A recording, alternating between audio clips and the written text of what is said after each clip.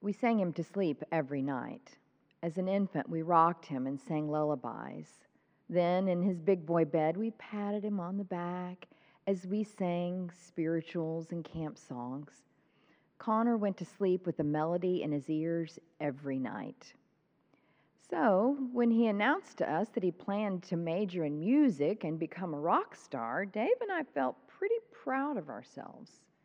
We asked him, Connor, did you first develop your passion for music because we sang you to sleep every night?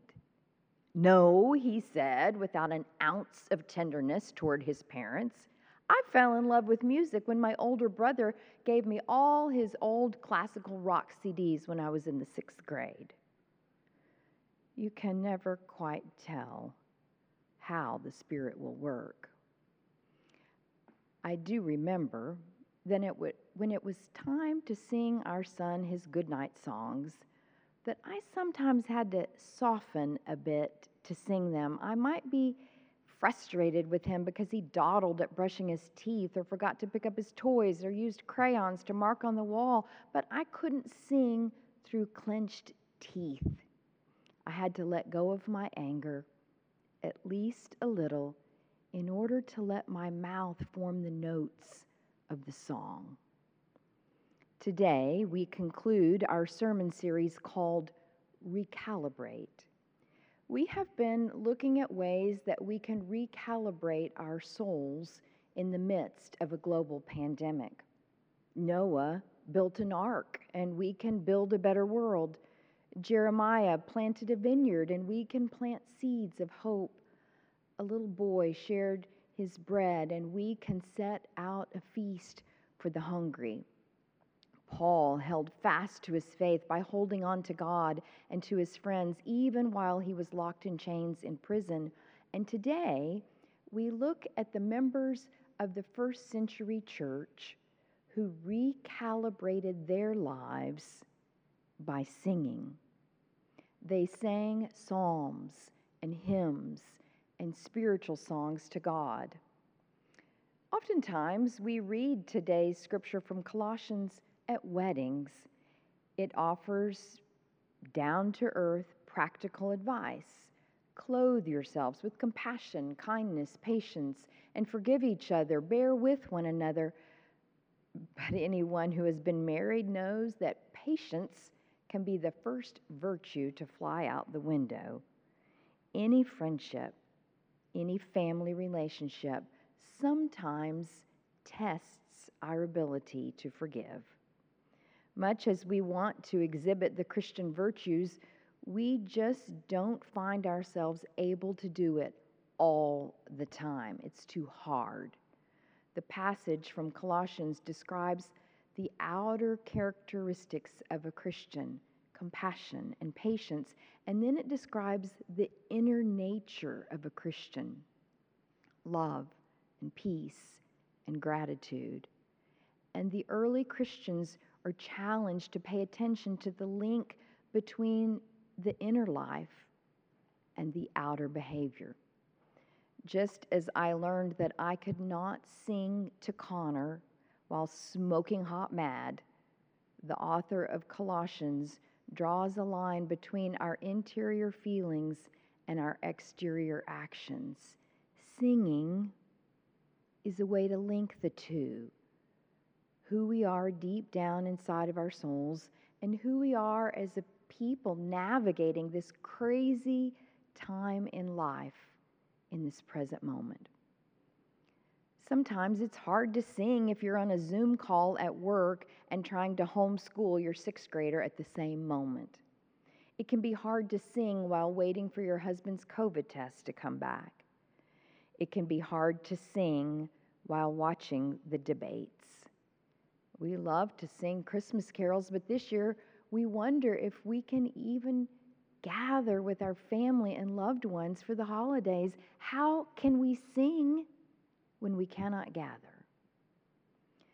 When God's people were living in exile in the Old Testament, they wrote a psalm that said, "How can we sing the Lord's song in a foreign land?" They were far from their temple, far from their homeland, far from their family and friends. They dared to ask God in Psalm 137, "What if we don't feel like singing?" When I was trying to decide on scriptures for this series back in August, I actually came across a story in the Bible that I don't ever recall reading before. It's in Deuteronomy. Just as Moses reaches old age, he realizes that he will not be able to cross over into the promised land with his people as he had hoped. Moses has led his people out of slavery in Egypt. He parted the Red Sea and saved them from Pharaoh's hard labor. He gave them the 10 Commandments. He fed them the manna from heaven. But now, Moses will not be able to set foot into the promised land with them. And so God tells Moses, teach them a song. Teach the children this song. And the story says that when terrible troubles come upon them, this song will confront them as a witness. Moses then goes and writes down the song, and he teaches it to them so that it will be the way that they carry God's Spirit and God's joy with them into the unknown future. The story from Moses reminds me of what philosopher Alfred North Whitehead said: music comes before religion. Singing has to do with our outward behavior, but also with what is deep inside of us. I was reminded of the deep connection between the beauty of music and the ethics of how we live our lives while reading a new book about Bonhoeffer. Mike Graves told me about this book called The Keys to Bonhoeffer House. If you travel to the home where Dietrich Bonhoeffer lived before he was arrested for resisting the Nazis and participating in the plot to get rid of Hitler, you will find Bonhoeffer's clavichord. His parents were shocked when he said he intended to become a pastor because he was already a talented musician, and they assumed music would be his life work. When Bonhoeffer traveled from his home in Germany to the United States and studied in New York at Union Seminary, he was invited to a church in Harlem. And there he became acquainted with the Harlem Renaissance, with jazz music, with spirituals from the African American tradition. And when he went home to Germany, he took his jazz and spiritual records with him. And those albums became the popular inspiration for the resistance movement in Germany during World War II. I can just picture them huddled behind closed doors, fearing what atrocities Hitler might commit next, but singing to the spirituals and feeling emboldened to risk their lives to stand up for love, for justice, for truth. The songs propelled them. Colossians claims that those of us who follow Christ have already been raised with Christ to live a different kind of life.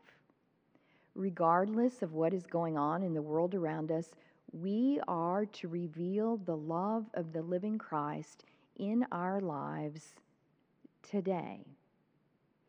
Theologians and biblical scholars have wondered for centuries if this is a vision of a heaven to one day come, or if once we are Christian, we are empowered to live with this compassion and love and peace today.